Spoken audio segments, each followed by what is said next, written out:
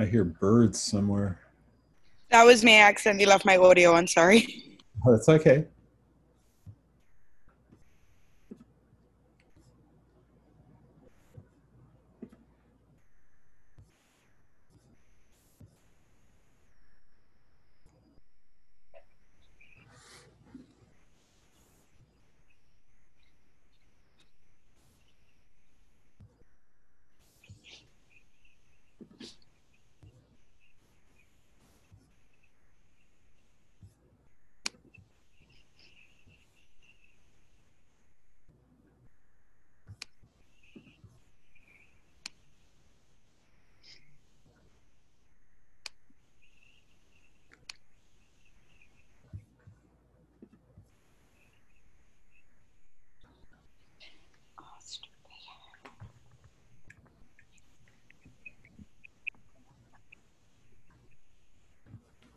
We're up to 13. We're getting there.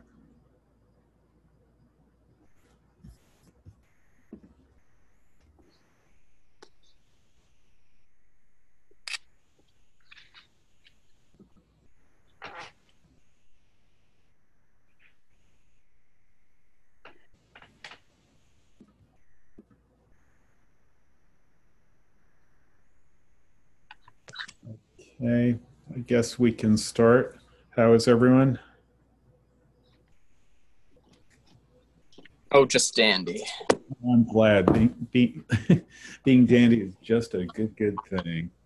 Um, okay, so we have official classes are today, and then Tuesday is officially the last class.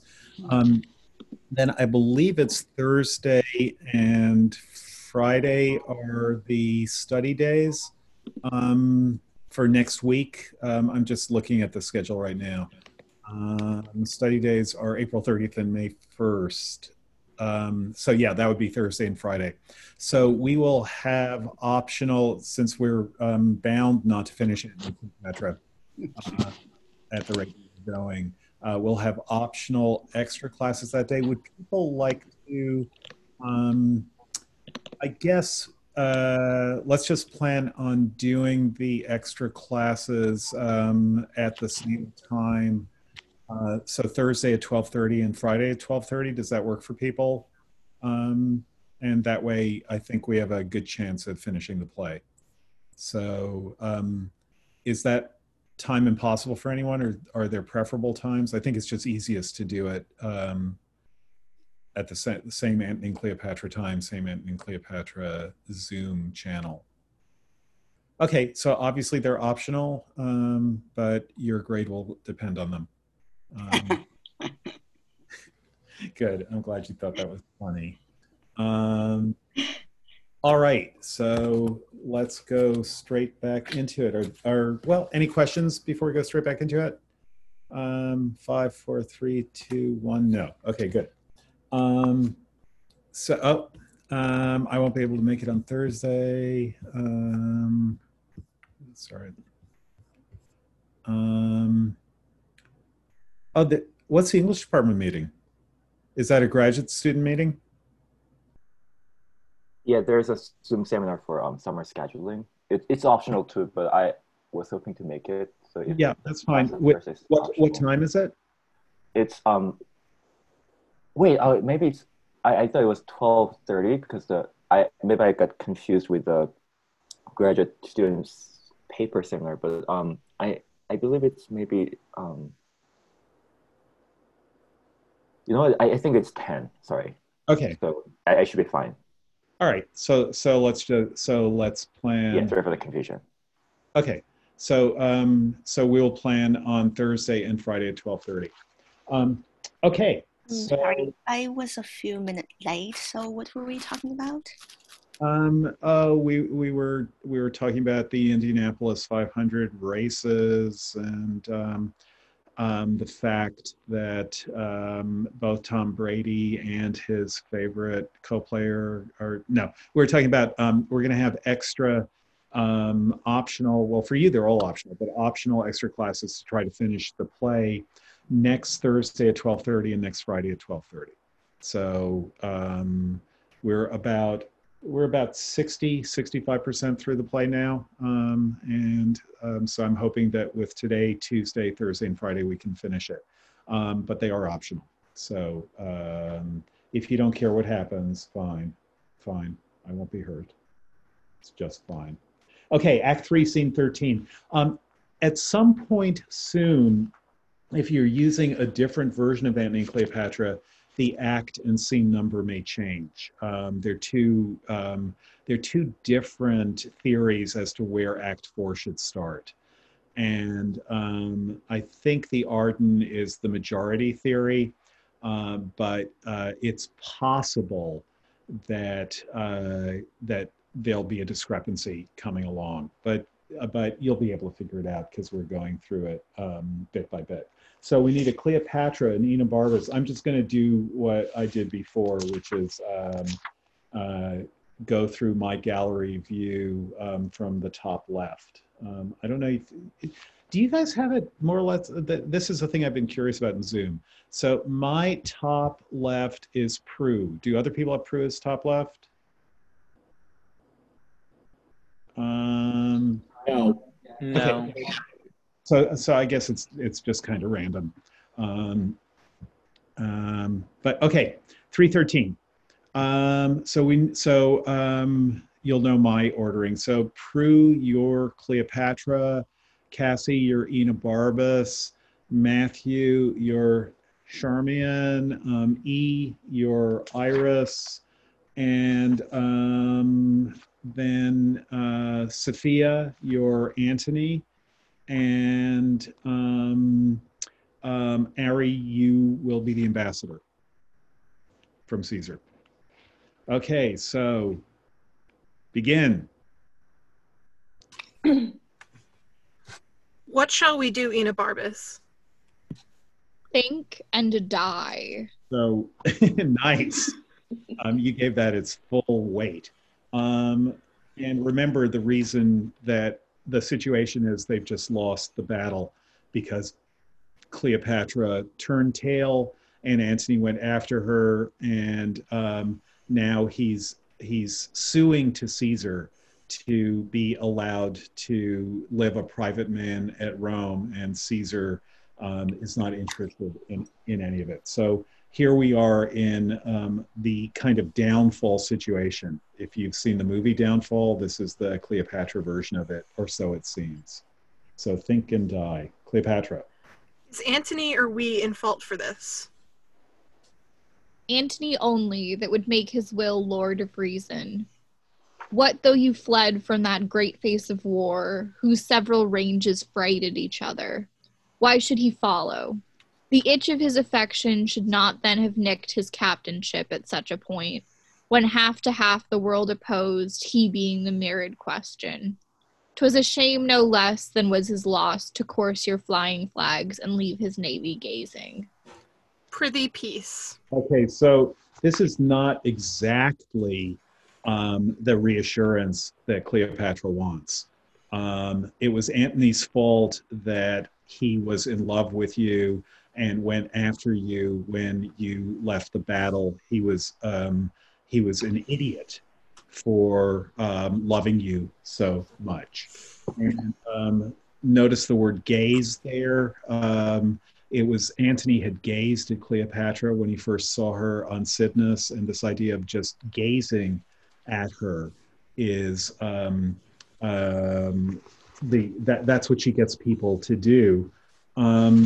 This is, I think, another moment where Milton gets the word gaze in Paradise Lost when Satan comes to Eden for the first time and he can't believe what he's seeing, and he just stands there, Milton says, still in gaze. He can't take himself, he can't withdraw his look from what he's seeing. So very interesting word, a word that's been overused in translations in modern literary theory from the French. If you hear about the male gaze or the gaze of the other, that's not actually a good translation, but there is no good translation for the French word. But here this is just gazing as in unable to take your sight away from something. Okay, enter ambassador with Can I interject for a second? Yep. So the other thing is at the beginning when he says that would Antony only that would make his will Lord of Reason. He's saying like it's Antony's fault because he would put his own desires above everyone else's. Am I correct in that? Yeah. And will there is also a somewhat slangy word for sexual desire. Sometimes this may be familiar to you from Shakespeare, that people go at it with a will. But it's in one of the sonnets, will is used in one of the sonnets to the dark-haired lady, in which Shakespeare is complaining that she is not monogamous because he's the only one who should not have to be monogamous. But his complaint is, and will thou hast, and will to boot, and will in overplus. Notice that Antony uses that word overplus also. And the joke there is, yes, Cassie, that Shakespeare's first name is Will. So she has him, and she also has sexual desire, and she also has possibly another lover named Will, or possibly Will also is slang for genitalia. So there's something of that resonance in the word. Okay, Antony. Is that his answer? Ambassador. Oh, aye, my lord. Okay, so what was the answer the ambassador just gave? Yes. Yes. No, they're coming in the middle of a conversation. Or are you answering? Are you answering Matt's question? Yes, the answer is yes to that. His navy is Antony's navy. Yep. They just didn't. They stopped fighting. They saw him going backwards, and they just look at him going backwards, and then they retreat in disarray as well. The ambassador. What message has the ambassador brought back from Caesar? We already know that Caesar will pardon Cleopatra, but not Antony, right? Yeah, exactly. So, and that Cleopatra, all she has to do is give up Antony, and then Caesar will be her ally. So, okay, go on, Antony. The queen shall then have courtesy, so she will yield us up. So summarize. Antony. Let her know it. To the boy Caesar send this grizzled head, and he will fill thy wishes to the brim with principalities. That head, my lord. Okay, so stop there. I think that's an amazing scene also, an amazing interchange. So here the ambassador comes with what's bad news for Antony if Cleopatra betrays him. And notice that he says, let her know it. And then not only does he say that, but he's the one who tells Cleopatra, to the boy Caesar. So there he is. Remember, Caesar complains, he calls me boy. Earlier it had been the scarce bearded Caesar. So now to the boy Caesar, send this grizzled head, because he is middle-aged. And he will fill thy wishes to the brim with principalities. Notice he's not going to overflow the measure, but he will fill thy wishes to the brim with principalities. You will have territory after territory under your command. And then Cleopatra has that amazing response. Just think about how this would play on stage. That head, my lord, that somehow she grabs him by the hair, maybe, as though in a mocking way to decapitate him, or maybe she kisses him, or maybe she embraces him, or maybe she puts her hands on his face. But she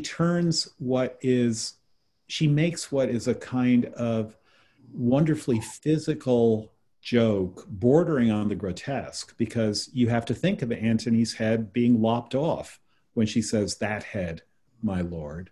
but she's also making fun of Caesar. They're laughing, even in the midst of this terrible pressure. They're laughing about it, and Antony immediately gets that she's on his side. So, Antony. To him again, tell him he wears the rose of youth upon him, from which the world should note something particular. His coin, ships, legions may be a coward's, whose minister would prevail under the service of a child as soon as in the command of Caesar. I dare him, therefore, to lay his gay caparisons apart and answer me declined, sword against sword, ourselves alone. I'll write it. Follow me. So what's his argument? What's he going to say back to Caesar? Quick summary. He wants to like challenge him to a fight. Single combat. We talked about this a little bit yesterday, which goes all the way back to the Iliad. The idea that instead of everyone getting killed in a war, there should be single combat, and whoever wins a single combat wins. Sorry. He says, tell him he wears the rose of youth upon him, from which the world should note something particular. I think that he's meaning like, tell him that he is much younger and more naive than I, and therefore the world knows that I would win that fight. Or that what so far he hasn't proved himself in any way. He's young. He is at a right age to be able to prove himself if he's going to prove himself, but so far he hasn't. And as far as winning with the whole Roman army, that means nothing. It's not his doing. It would be the Roman military's doing. And no matter who was the leader of Rome, they might win. But if he wants to show that he himself is a considerable person, he should do something particular, which is to say he should stand out. He should do something outstanding. That would be the literal meaning of outstanding, something that makes you stand out, is what particular would mean here. And so let him do it with single combat, especially since he's young and I'm old. He's got all the advantage. So let's see him do it. Enobarbus. Yes, like enough, high-battled Caesar will unstate his happiness and be staged the show against a sworder.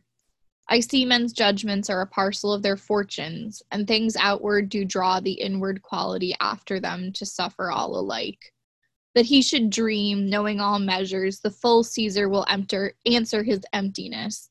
Caesar, thou hast subdued his judgment too. Okay, so what's Enobarbus's point?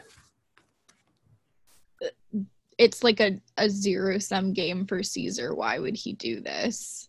Yeah, it's a zero-sum game. Right now, Caesar has all the advantage, so why would he lay the advantage apart? Who has done such a thing? Who's thrown away the absolute advantage that he has? Antony, when he keeps not like fighting at sea instead of on land, even though they win on land. Yeah, and when they say, why does he do it? He says, for that he dares us to it.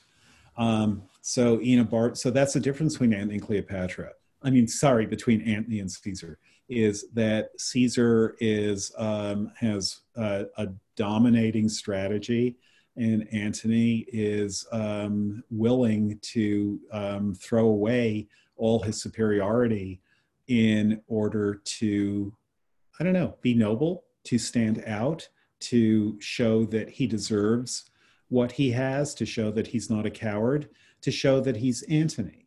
So what Enobarbus is also saying is, I can see that Antony, when he's lost the battle, his outward fortune is drawing the inward quality after it. That is, that he's lost the battle and he is therefore becoming erratic, that he's not sustaining his own strategic intelligence after the loss. He's becoming a little bit wild. that he should dream. And here is a really good use of the word dream. Later, there's going to be a major moment when Cleopatra says, we've already quoted this speech several times because it's an Antony 'twas speech. But the speech begins, I dreamt there was an emperor Antony. Oh, such another sleep that I might have such another dream.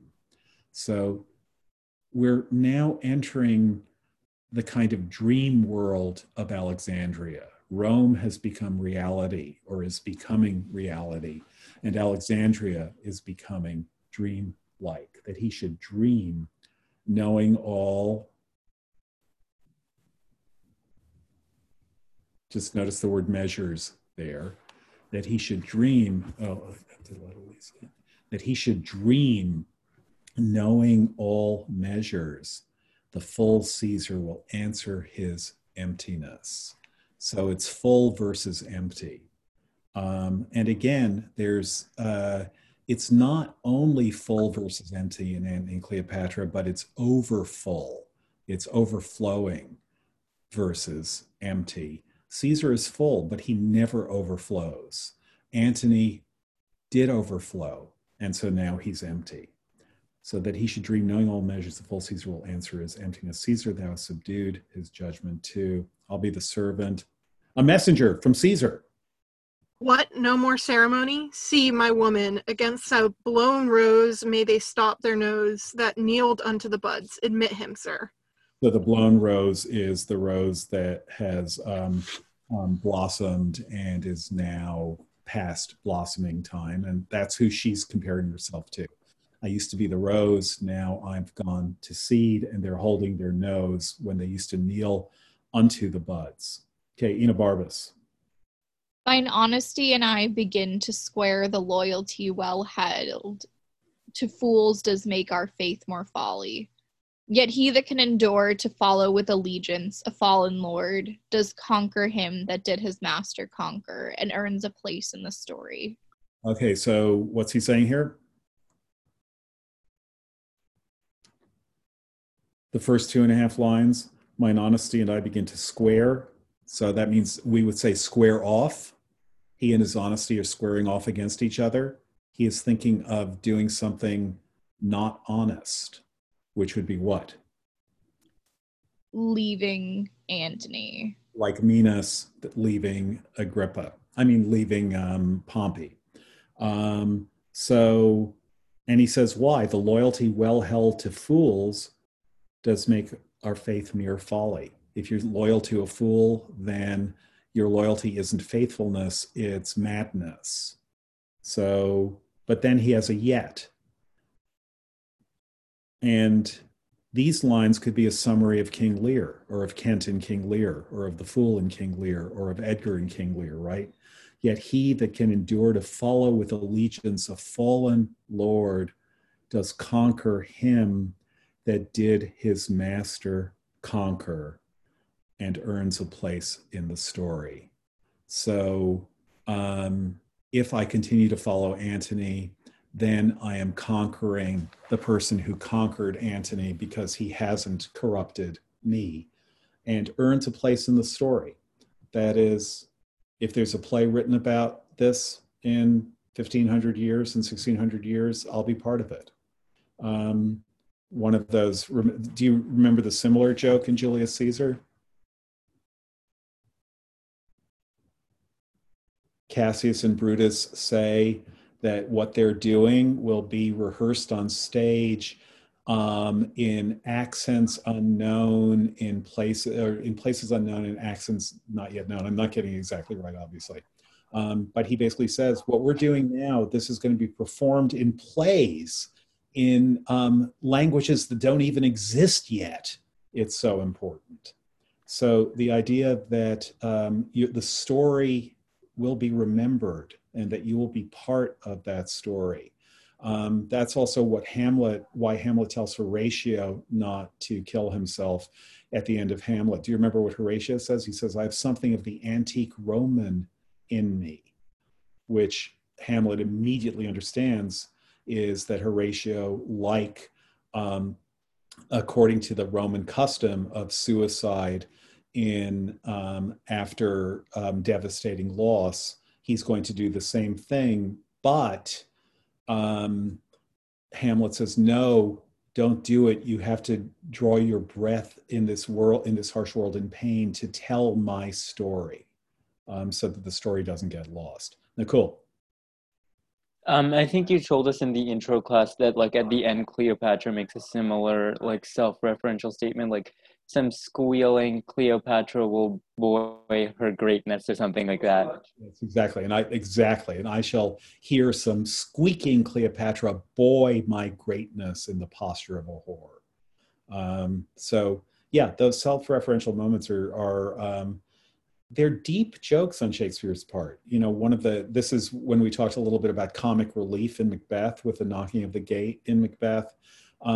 This is a similar thing, that it's a deep joke, and the depth of the joke is something like, you yourself, O audience, are part of the upshot of the gallows humor that Cleopatra or that Caesar or that Hamlet is indulging in.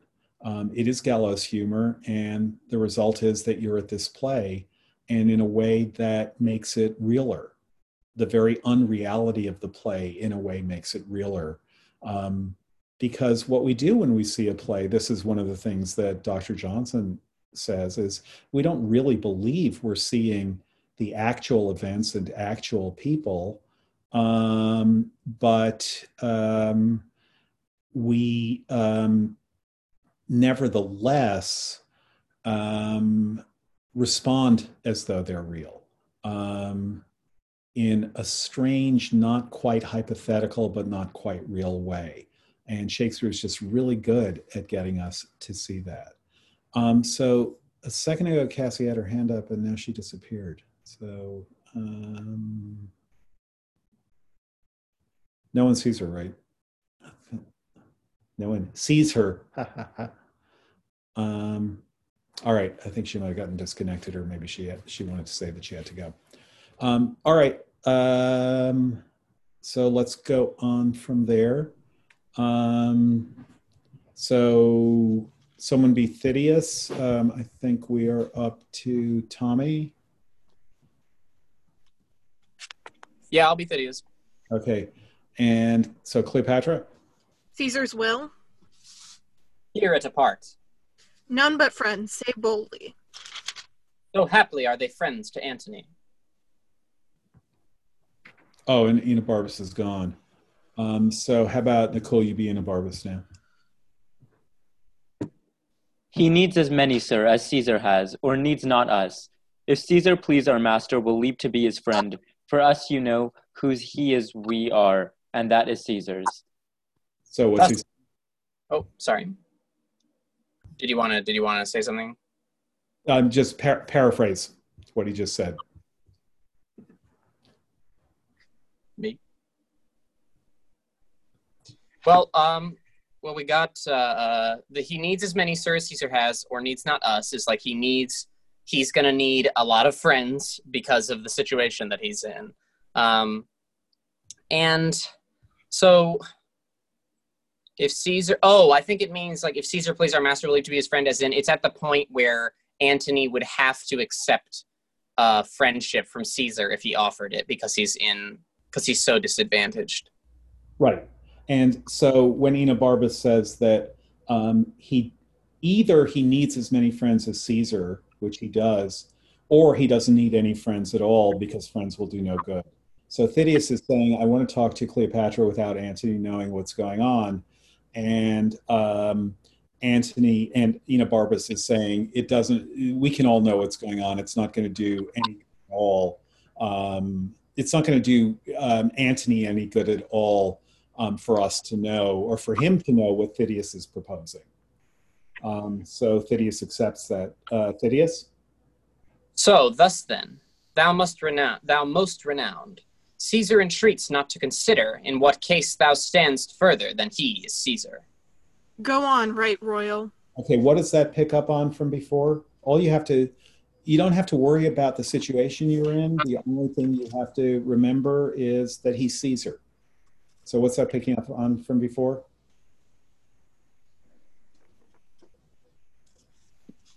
That Caesar's name was enough praise. Exactly. Wouldst thou praise Caesar, say Caesar, go no further, as Lepidus had said. So Caesar completely accepts that. Look, I'm Caesar. That's all you need to know. Cleopatra? Go on, right royal. That is what he said. That's a right royal attitude. He knows that you embrace not Antony as you did love, but as you feared him. Oh. So how would, I like the way you said the O. Oh. Yeah. Is she playing for time? Is she agreeing? Is she shocked? Think of all the different ways you could do this. You could say, oh, that is like, go on. That's helpful. Or oh. So lots of different tones that you could do that oh in. Phidias? The scars upon your honor, therefore, he does pity as constrained blemishes, not as deserved. So what does that mean? That's like he thinks that like the bad things you do, he doesn't blame you for them. Yeah, and the bad things that you do is having a relationship with Antony. So obviously that dishonored you. You clearly you look terrible for having had this relationship with Antony, but it's all Antony's fault, and he understands that. So he pities you for being Antony's victim, rather than thinking that you should be dishonored by the fact that you had sex with him. It was obviously consensual. Cleopatra? He is a god and knows what is most right. Mine honor was not yielded, but conquered merely. So again, what tone would you put that in?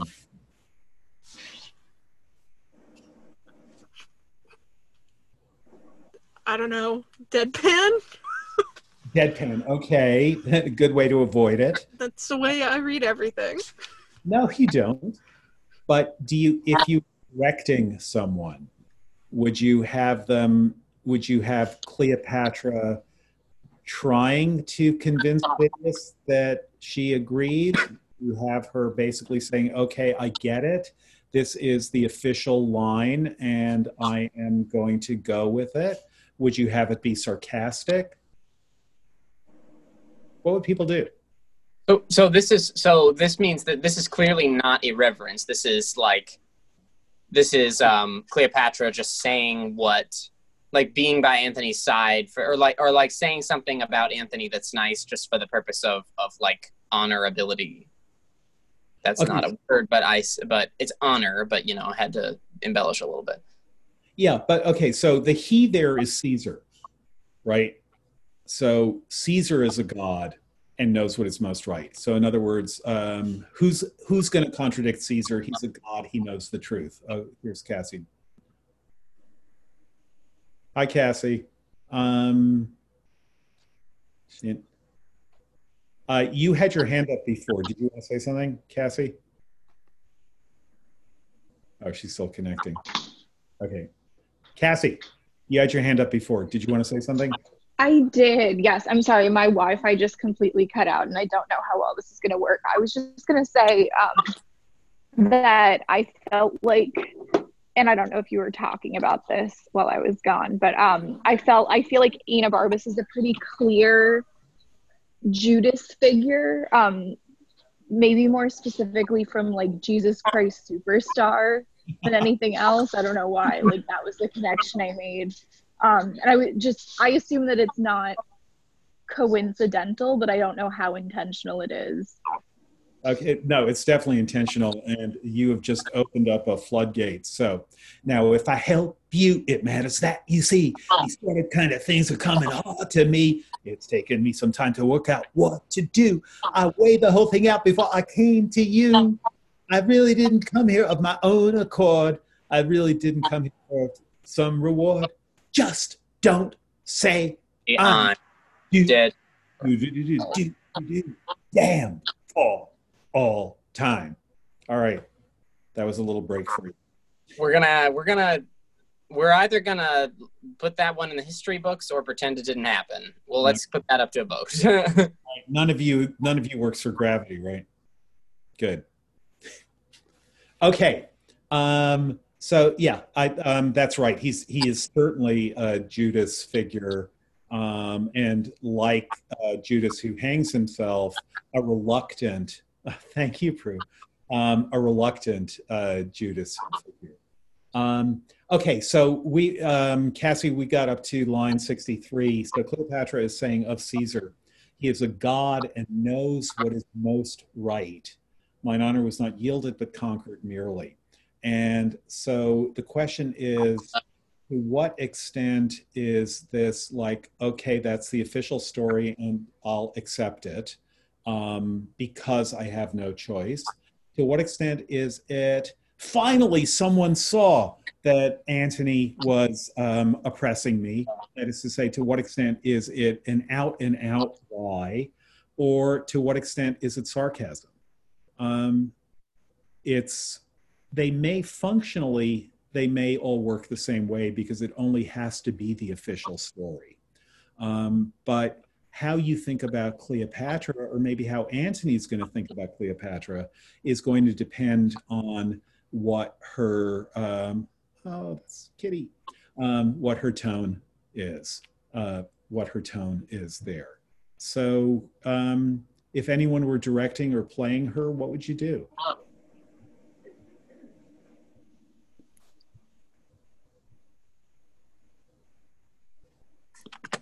Alex. I mean, I think I would probably go down the sarcastic route because I think that I think mine honor was not yielded but conquered merely just sounds really sarcastic to me. It's like, oh, like I was conquered. Like it sounds like she's being sarcastic, like she's so just kind of, she doesn't know what to do, but she's also like done with everything, if that makes sense. Mm-hmm. Yeah, I think it does make sense. You would have to then figure out what Enobarbus thinks is going on in his aside, which follows right after that. But I think his aside would work under any circumstances. So, Enobarbus?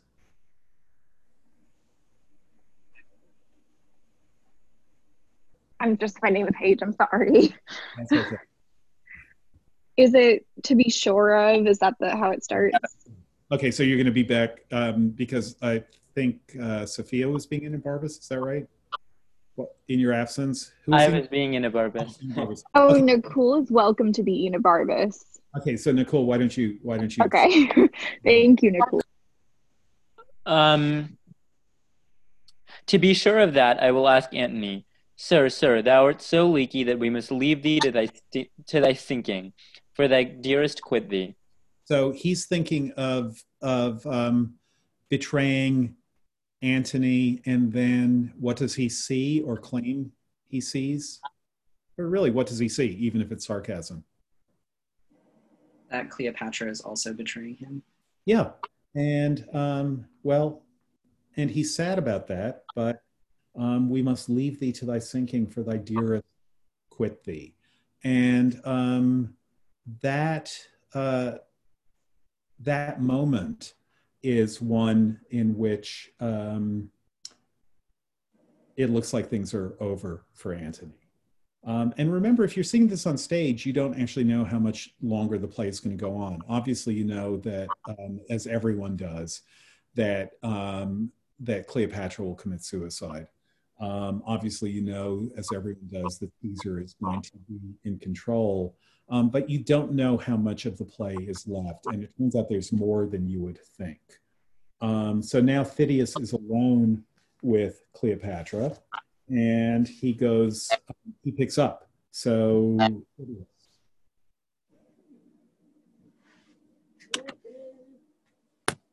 Sorry, 1 second.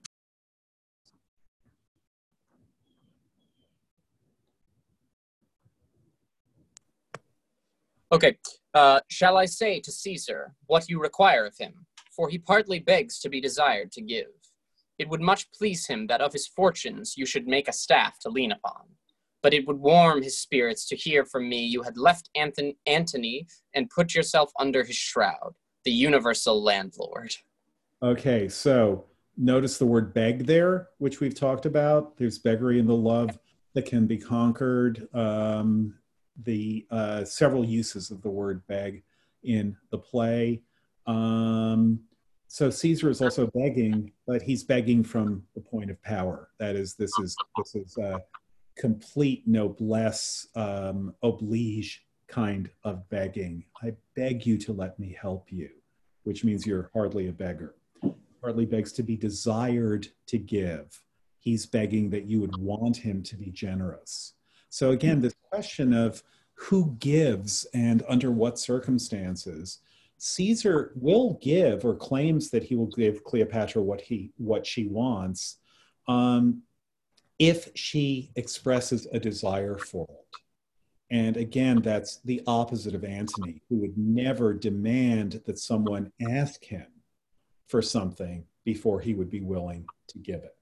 So this is fancy formal talk, fancy eloquence and rhetoric. He partly begs to be desired to give, but it also, again, speaks to that contrast between Antony and Cleopatra. Antony, who just throws stuff away, pure wastefulness, and Caesar, who wants to be desired to give what he gives so that he'll get credit for it. Cleopatra? What's your name? My name is Phidias. Most kind messenger, say to great Caesar this in his deputation. I kiss his conquering hand. Tell him I am prompt to lay my crown at his feet and there to kneel. Tell him from his all-obeying breath I hear the doom of Egypt. Till from his all-obeying breath I hear the doom of Egypt. So yeah, we'll all obey him whatever he says. So now it looks like Enobarbus, for whatever reason, he was right. She will do whatever it is that Caesar wants her to do. 'Tis your noblest course, wisdom and fortune combating together. If that the former dare but what it can, no chance may shake it. Give me grace to lay my duty on your hand. So when wisdom and fortune are at odds with each other, the old saying is always, it's better to be lucky than to be good. Phidias is saying the opposite. He's saying that doing the wise thing will ensure your fortune and no chance may shake it. So give me grace to lay my duty in your hand. What does he want to do? You can think of Gloucester and King Lear.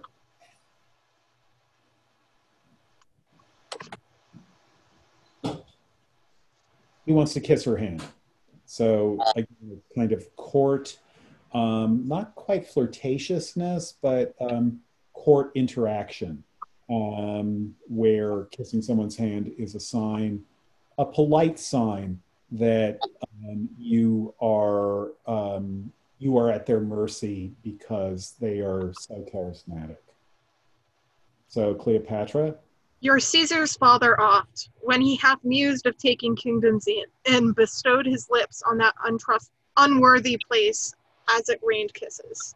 So you're kissing my hand, and you know who used to kiss my hand in the same way? Julius Caesar. He was thinking about taking in kingdoms, and in the meantime, he was kissing my hand, raining kisses upon my hand. So here come Antony and Enobarbus. Where has Enobarbus gone? Why is Antony coming back with him? To fetch Antony. To fetch Antony. So the very thing about so they may be friends to Antony, it turns out, yeah, Enobarbus has now told Antony what's going on. That's why he left at line 68. Now they're back in the midst of a conversation, and Antony can also see what's going on, that the conversation they've had, it turns out to be borne out. So, Antony. Favors by Jove the thunders, what art thou, fellow? one that but performs the bidding of the fullest man and worthiest to have command obeyed.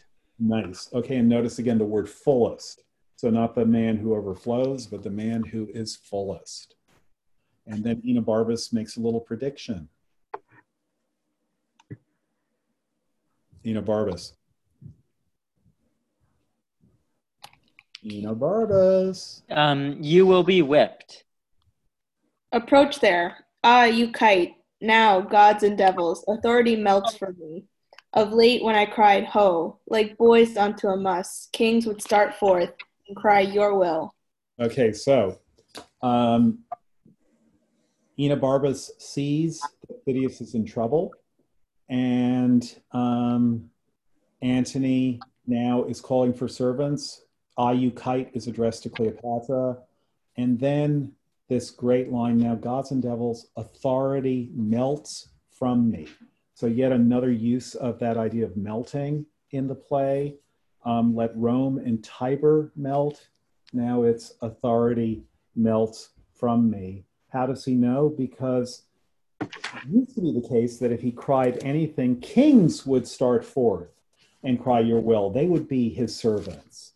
But now he's waiting for servants to come and no one is coming. Finally, a servant does come. Go on, Antony. Have you no ears? I am Antony yet. Take hence the jack and whip him. So what do you want to notice about I am Antony yet?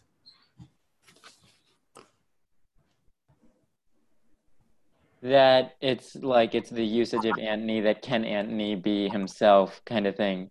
Yeah. So here he's saying, I am still Antony.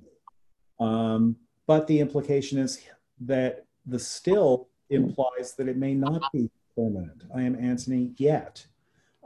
Take hence the jack and whip him. So Enobarbus was right. And now he says, Enobarbus? 'Tis better playing with a lion's whelp than with an old one dying.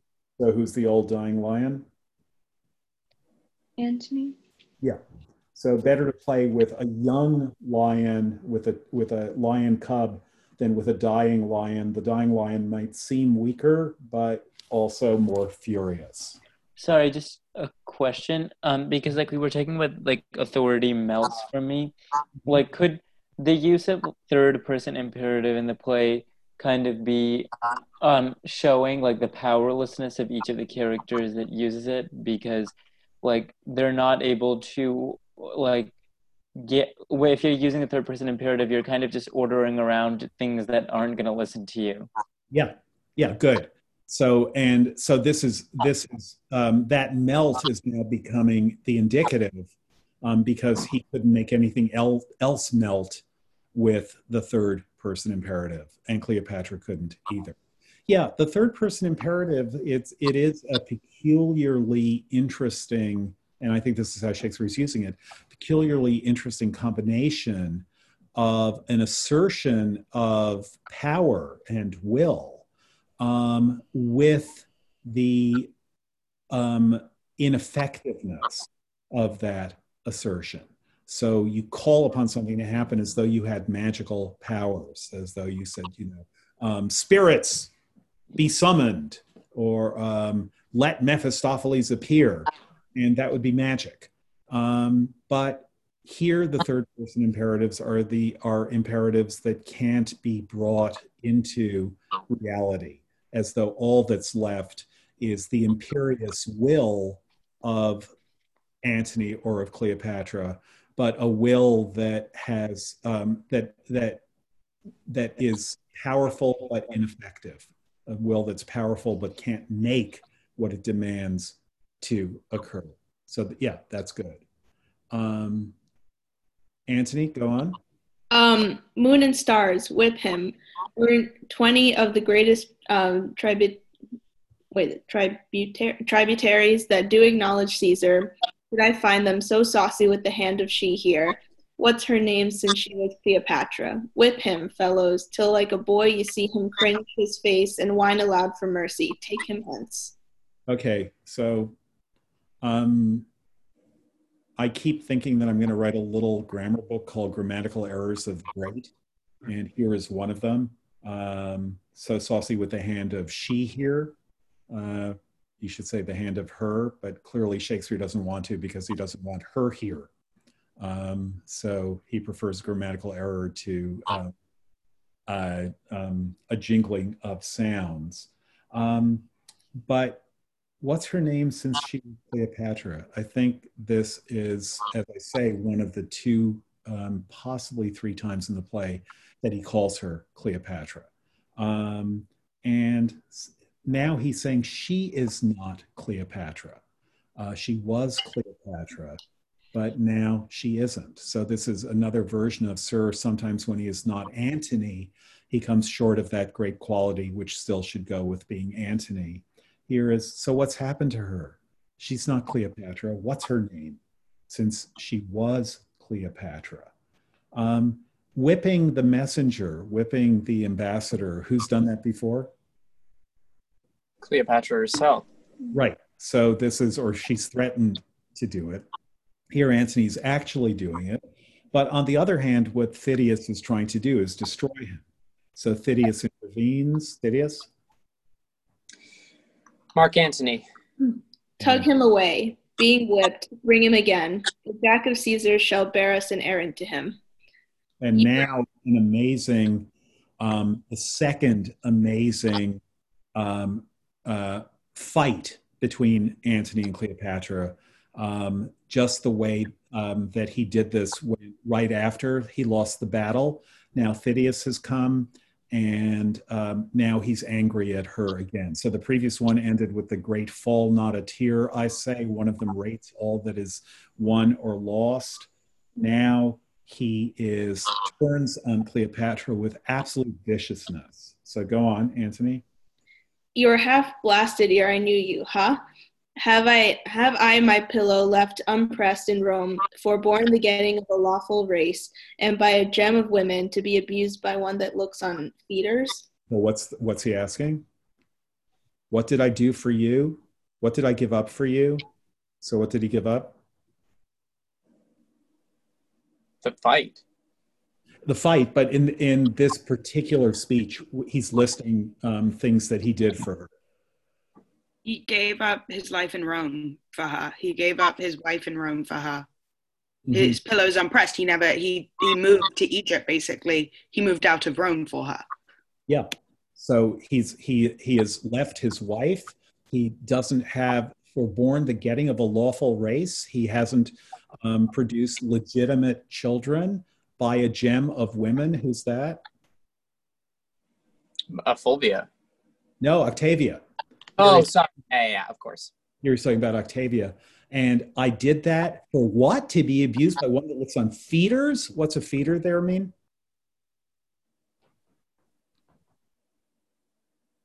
Servant. Why is Phidias a feeder? He's like, and maybe I'm taking this too literally, but like he's trying to feed off Octavius's like power. He's a follower of Octavius, but he is just power. But he's like feeding off the power that he gets from Octavius. Yeah, exactly. He's a tick. He's sucking the wealth and power and blood by being a brown noser to Caesar. And so I'm going to be abused by someone who lets a feeder kiss her hand, someone who treats him in a seductive way in order to get him on her side. That's what I gave everything up for? Cleopatra. Good, my lord. You have been a boggler ever, but when we in our viciousness grow hard, oh misery on it.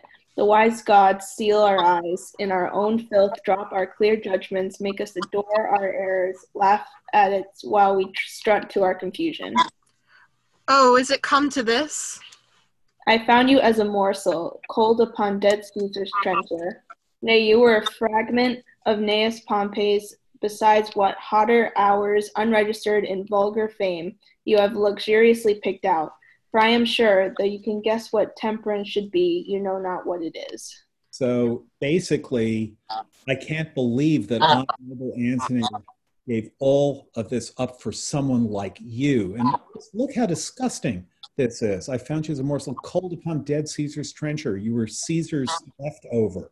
A trencher is a plate, the plate that he'd been, the plate in which Caesar had been eating from. And then there's a leftover, and that's what Antony got.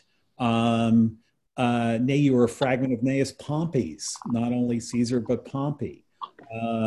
Besides all the other sex that you had with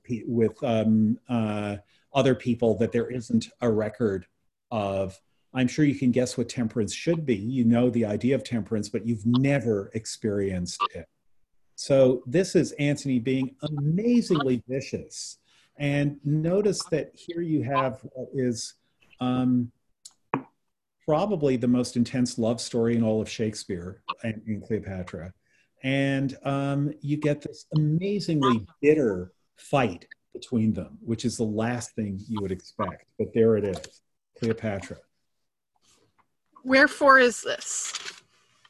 To let a fellow that will take rewards and say, God quit you.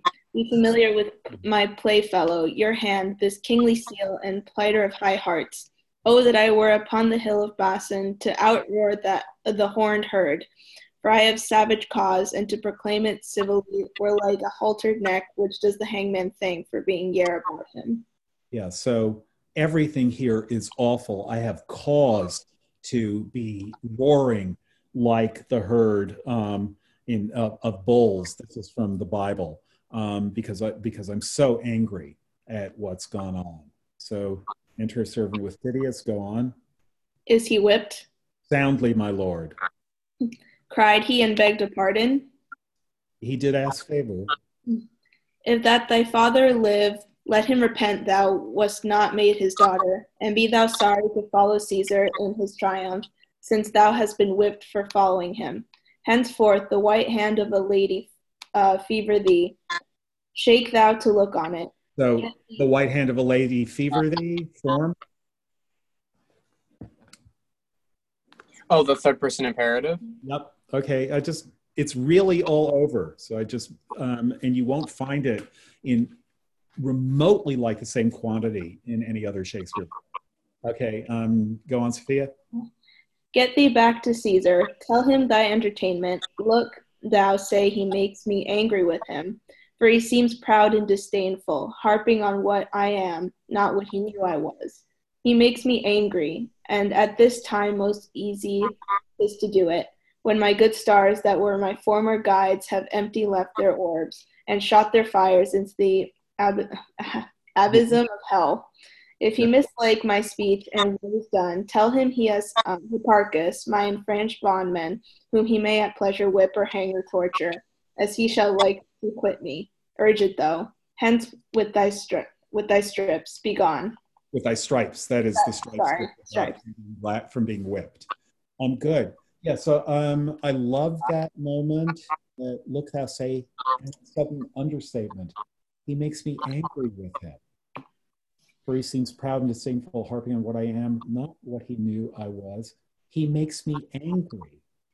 And at this time, most easy it is to do it. So Antony knows that he is letting emotion overrule analysis, overrule lucidity. And he's now agreeing with Cleopatra. Now most easy 'tis to do, with Enobarbus, now most easy 'tis to do it when my good stars that were my former guides have empty left their orbs and shot their fires into the abyss of hell. So I'm no longer guided by the stars that used to guide me.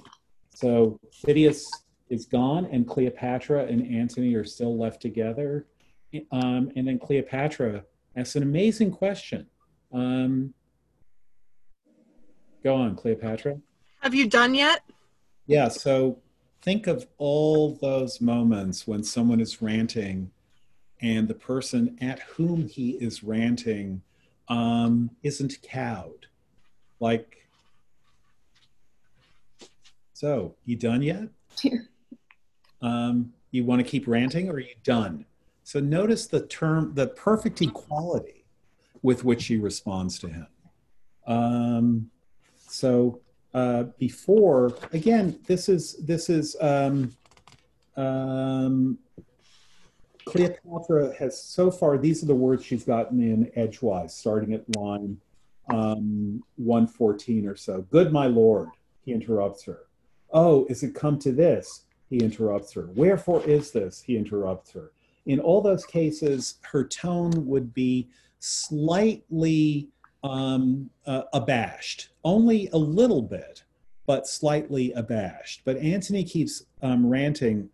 Then, and this is just sheer playwright genius on Shakespeare's part, we get this interaction between Antony and Phidias, which allows enough of a gap, enough of a beat between the first interaction that he's had with Cleopatra and the interaction that he's going to have with Cleopatra now, for her to change her tone and to no longer look like she is conceding anything to him. Nicole. To me, it kind of reminds me of the way that Lady Macbeth kind of rails at Macbeth and his lack of manhood, because she's actually angry at herself and her own lack of manhood. Mm-hmm. And so like here, Antony's like probably really angry at himself and the mistakes that he's made. And he's like just attacking Cleopatra for that. But Cleopatra's kind of the stronger person here, and she's really unaffected by it. Yeah, good. So she's waiting for him.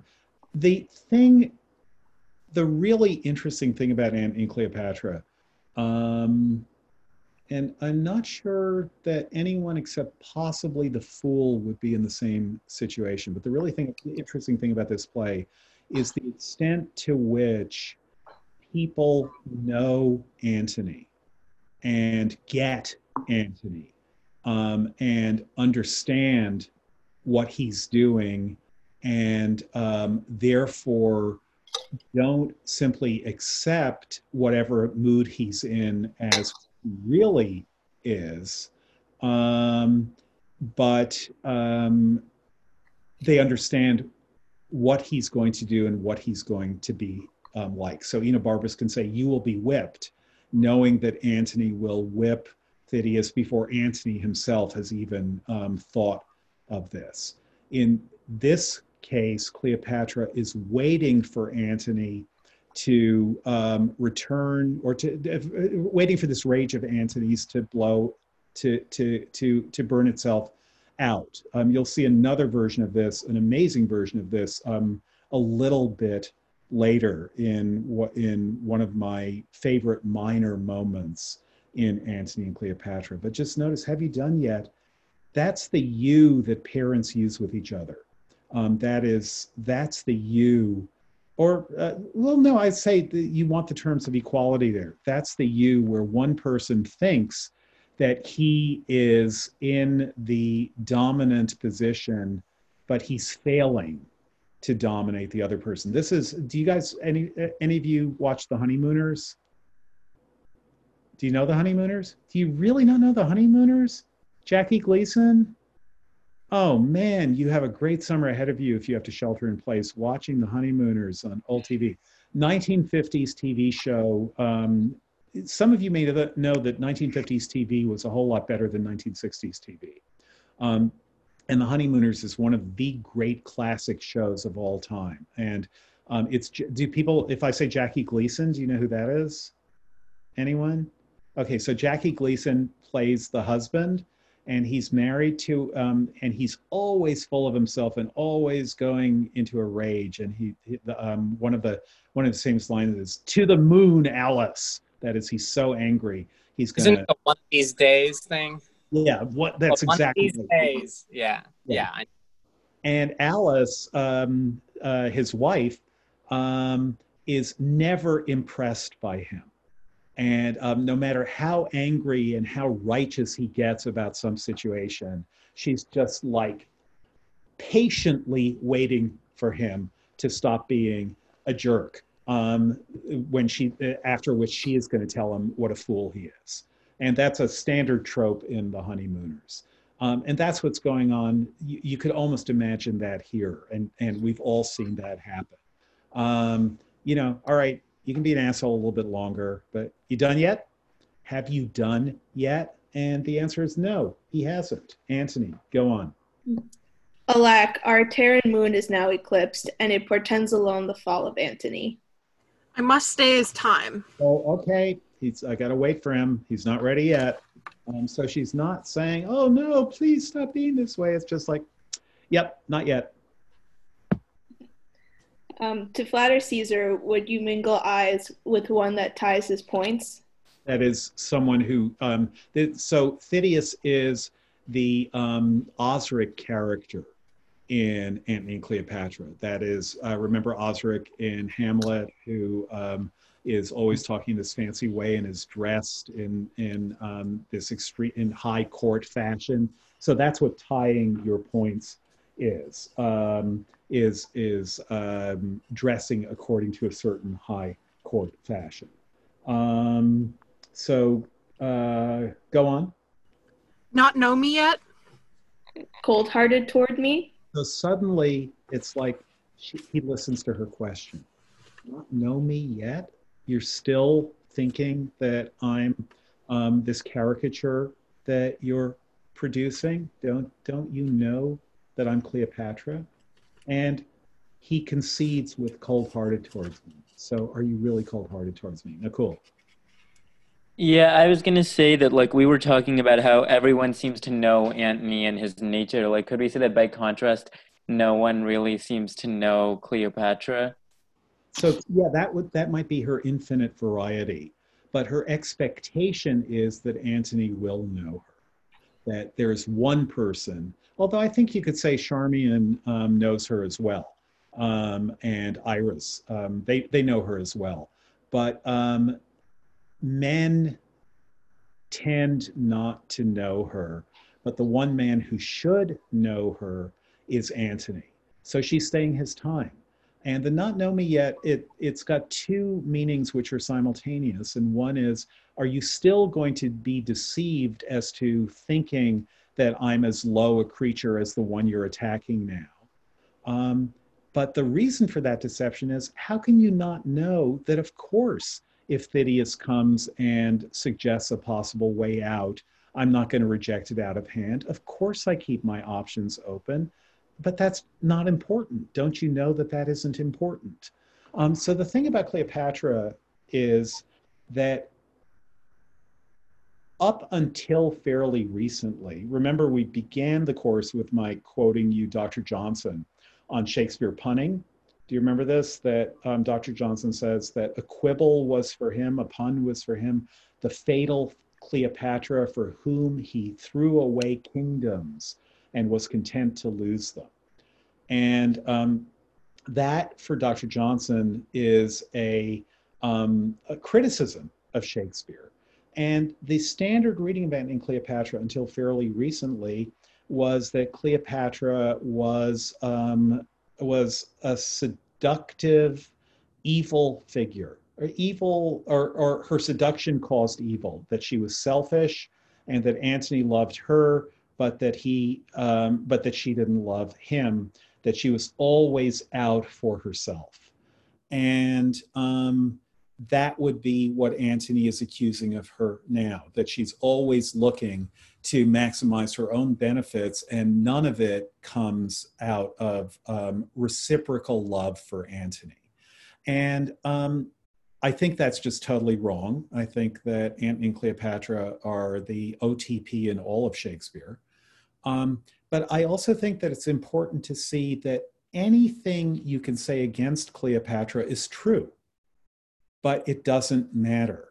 That is, it is part of what it means to be Cleopatra, to always be alert to possibilities, to always see life as something where there are things, there are joys, there are possibilities, there are hopes, there are riches that life offers you, and there are threats to you. And as a character, she never forgets that. So that her love for Antony is in no way the kind of love in which you risk your life for someone else, but it shouldn't be that kind of love. The point about Cleopatra is that she is just such a vital character. a character you might compare her to, although only in this one respect, but a character you might compare her to is Falstaff.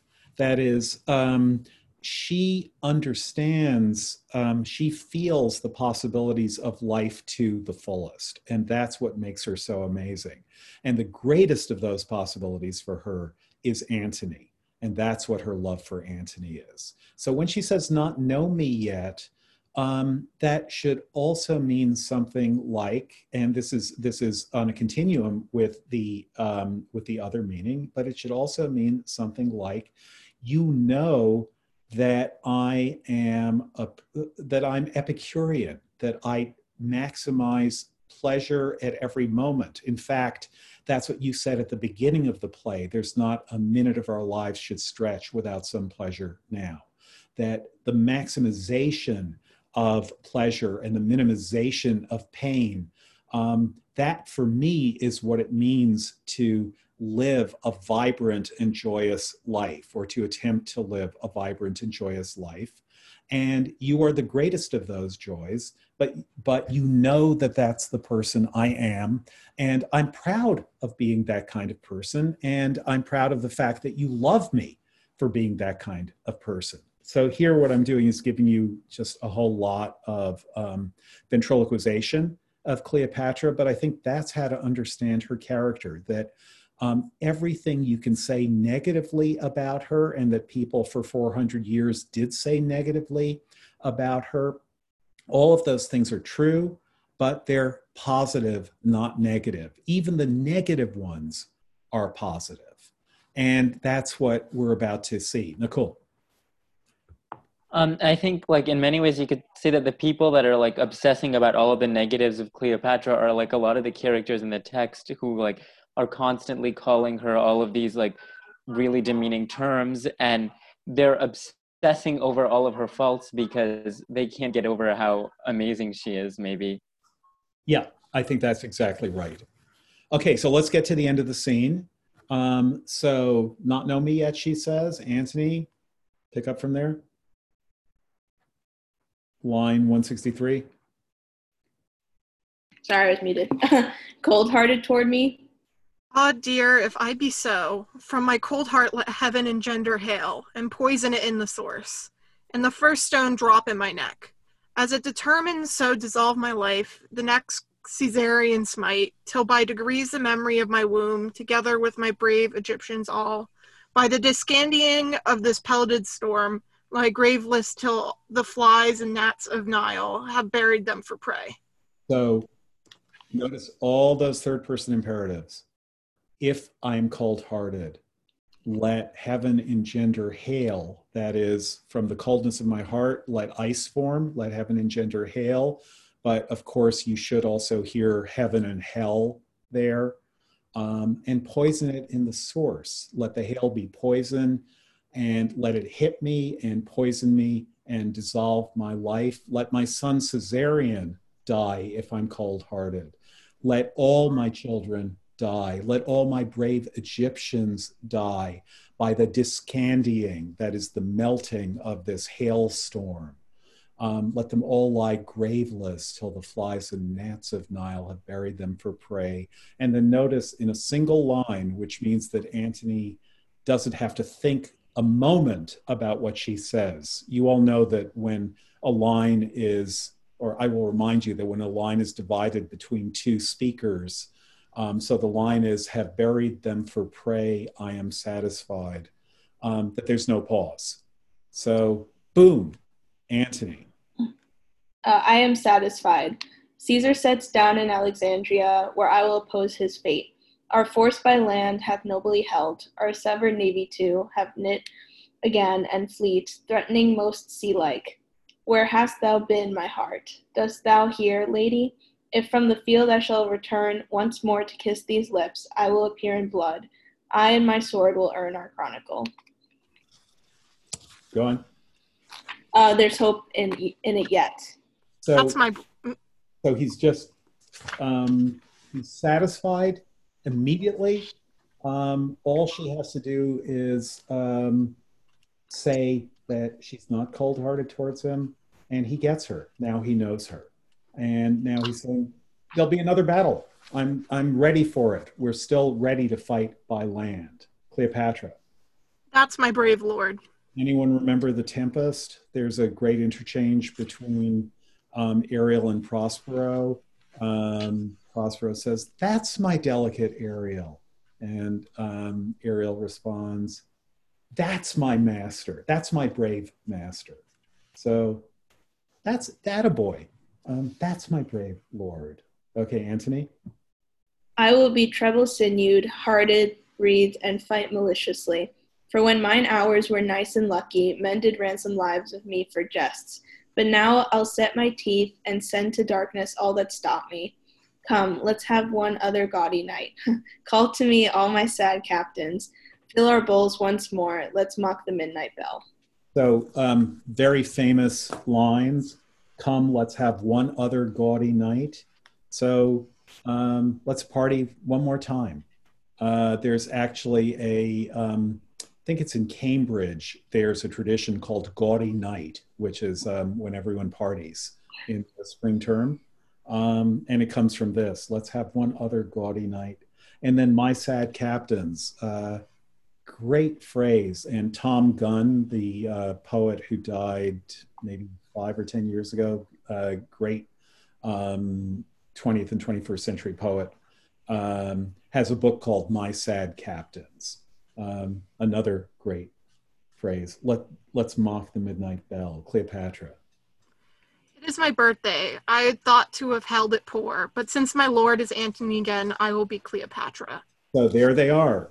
So it's her birthday, and she thought, okay, no partying, but here's Antony being himself, since my lord is Antony again.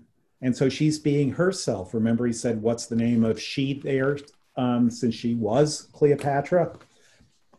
Excuse me. There, you don't have to worry. I sneezed into my elbow. So you guys are fine.